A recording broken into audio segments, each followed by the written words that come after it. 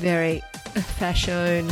Yeah, interesting. But I know that with definitely, I tried to steer him away from the stripy polos to the button-down check shirts, and occasionally we've had situations where he hasn't dressed as I've wanted him to when we've been going to something and I've gotten shitty.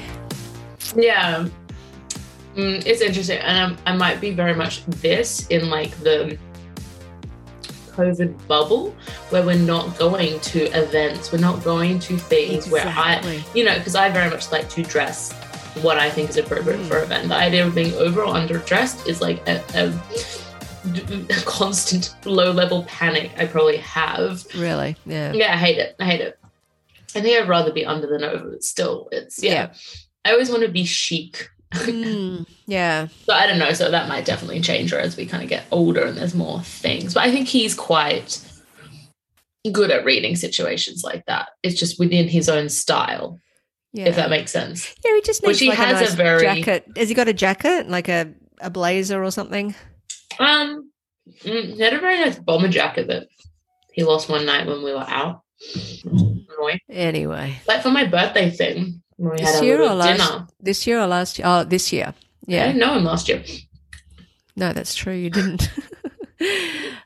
Where was he popping up in our lockdown celebrations at your house? Yeah, he just random on Facebook. Yeah. No, he looks lovely. He had a white shirt on and kind of light colored jeans and boots. And to me, that is like almost the perfect male look is like a shirt and jeans is everything I would want. Love it. Nice. And then you just throw a jacket on that, like a nice jacket. I'm thinking like a light blazer, linen blazer or something like that. Fantastic. Yeah. Or he needs to get another bomber because actually his bomber looked really good with that. Yeah. He has this leather jacket, which I don't know how I feel about leather jackets. There's a bit of a strong association there with Turkish men. Turkish, yeah, maybe that's what it is. I've just got this kind of real something about it. I don't know if I've ever seen anyone look good in a leather jacket. They're so stiff as well.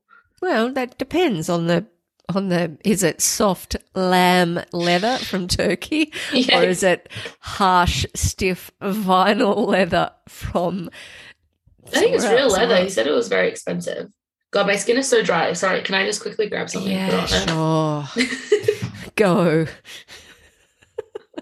I'll pause. Can I just ask about the bomber? I can't see a bomber jacket going with a shirt. How does that work? I think it could, yeah. Could, or you know that it does because you said that Seth's already had that look before he lost the jacket. No, he didn't have that look. Okay. I didn't say that. I said keep me. So maybe it wouldn't work. Well, you said the shirt, the jeans, and the boots is almost the perfect look. Then I said just add a jacket, meaning a blazer, and you said or a bomber jacket. He had a really nice bomber jacket, so that's why I'm querying. Would that go together? Well, I'm saying I think it would. I'm remembering back to his bomber jacket. I'm saying he had a really nice one that I think would have gone well with that outfit combo, but I don't know. I haven't seen it on. Like, I guess, Sure. Anyway, so yeah, who knows? Bomber jacket. Yeah.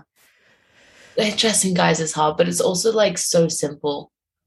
Yeah, they don't have to do much. They just generally, I've been thinking about this lately, they don't have to do much generally.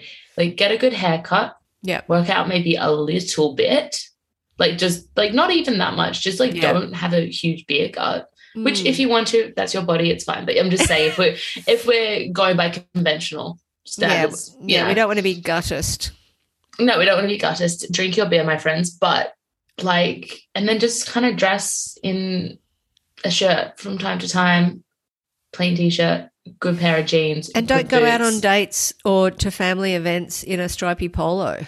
Just don't wear a polo. I don't think polos are a thing for people my age, though. Really, no, not unless for it's your age. Unless it's like lad something, like lad. Yeah. God, the biggest argument that we've been having is he loves his side part, which I just think is so millennial and dated. And I'm like, even mum has changed to a middle part. Like, just changed to a middle part. I think he looks so much better. it just creates symmetry with your face, right? Yeah, it does. It'd make them look like Jesus. Yeah, it's like, well, fine. Yeah, Jesus nothing was wrong with kind of that. hot. Yeah. He had a vibe. Hot Jesus. Hot Jesus with spaces With spaces. and a leather jacket. If Jesus existed today, he'd have spaces. And he was an emo kid from Brisbane. Yeah, he would be.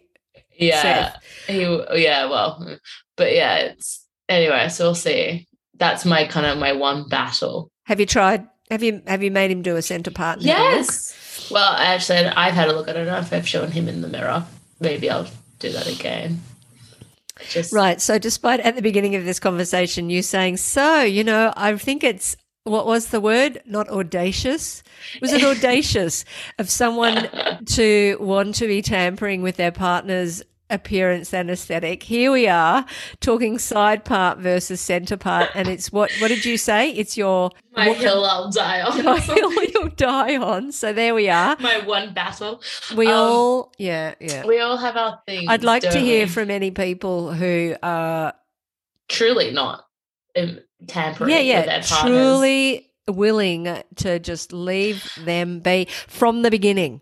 Okay, not now after 30 years of marriage where you don't give a fuck. From the beginning that you have just, let them it be. Happen. Yeah, I think this really highlights what I've always found a very interesting concept in relationships, which is this person essentially being an extension of you, and how warped our thinking can kind of get surrounding that. Because I've definitely felt that at times. And kind of, that's how people, I think, can get very controlling of look and behavior, particularly in situations with, say, family and friends where they're feeling exposed and on show. And I do think it is like, despite my middle part battle, my kind of, I can see myself being someone who would get very controlled in that way. Mm. And so it is my kind of challenge to like almost not really enter into it. Yeah. Because then I'll start to try and change too much or try and control too much or try have too much be my vision, and to really just be here at the sidelines being like, I have opinions. I might sometimes say stuff, but like I just got to let it be and happen, because I think it can get dangerous, Oh, it can, and I am actually quite surprised that you have resisted that, but now you've explained it, that makes sense. And I don't think partners are, well, some people might see them as an extension. For me, they're not an extension, but they're a reflection. Yeah. And that's where that sort of your own insecurities or lack of confidence can sort of become a bit more apparent. Yeah, and I know with your dad, like in Turkey, I was the one that was a fish out of water. Sure. In Turkey, he was completely in context. And then we came out here and he was here with his quite a formal dress code and the sort of slip-on shoes with the tassels and the socks and the pleated trousers. Yeah. I mean, he looked, like so gorgeous, but it was very Australians, men with their shorts or their jeans, And Australians are casual. We almost have a deep fear, I think, of, that overdress. Like we will tend towards the casual, the chilled, the laid back before we ever tend towards the formal, I think. Even at formal occasions, it's all about being just a bit cool and a bit laid back, I think. Not wanting to seem that you've tried at all. Not even try hard, trying at all. That is, I think, like particularly, I don't know if other cities, but very much in Melbourne, that is like the summit, the pinnacle of trendy, cool, chic fashion, which is looking so gorgeous and put together in such an effortless, laid back way. Yeah. Like, which is such a mindfuck and kind of impossible to do. But yeah. And it's almost like you don't want everything to look perfect. You want like 9 things to look perfect and the 10th to not, and then that's what offsets the whole look, Yeah, that's always been my approach, the 9 thing. That what my 10th thing is? What? My hair. I was going to say hair, but I didn't want to say it if you said something different. Like it's a very studied look of not seeming coiffed. Yeah. I really try and frizz it as much as possible. I try to frizz it, and I try to have it looking as out of control as possible, but just this side of absolute witch. It's called the horsehair method. Have you heard it? Yeah, you might have heard of the co-wash, the no poo. But this is the next big horse thing. Yeah, the horse method. Yeah. Man, that reflection element I find very fascinating.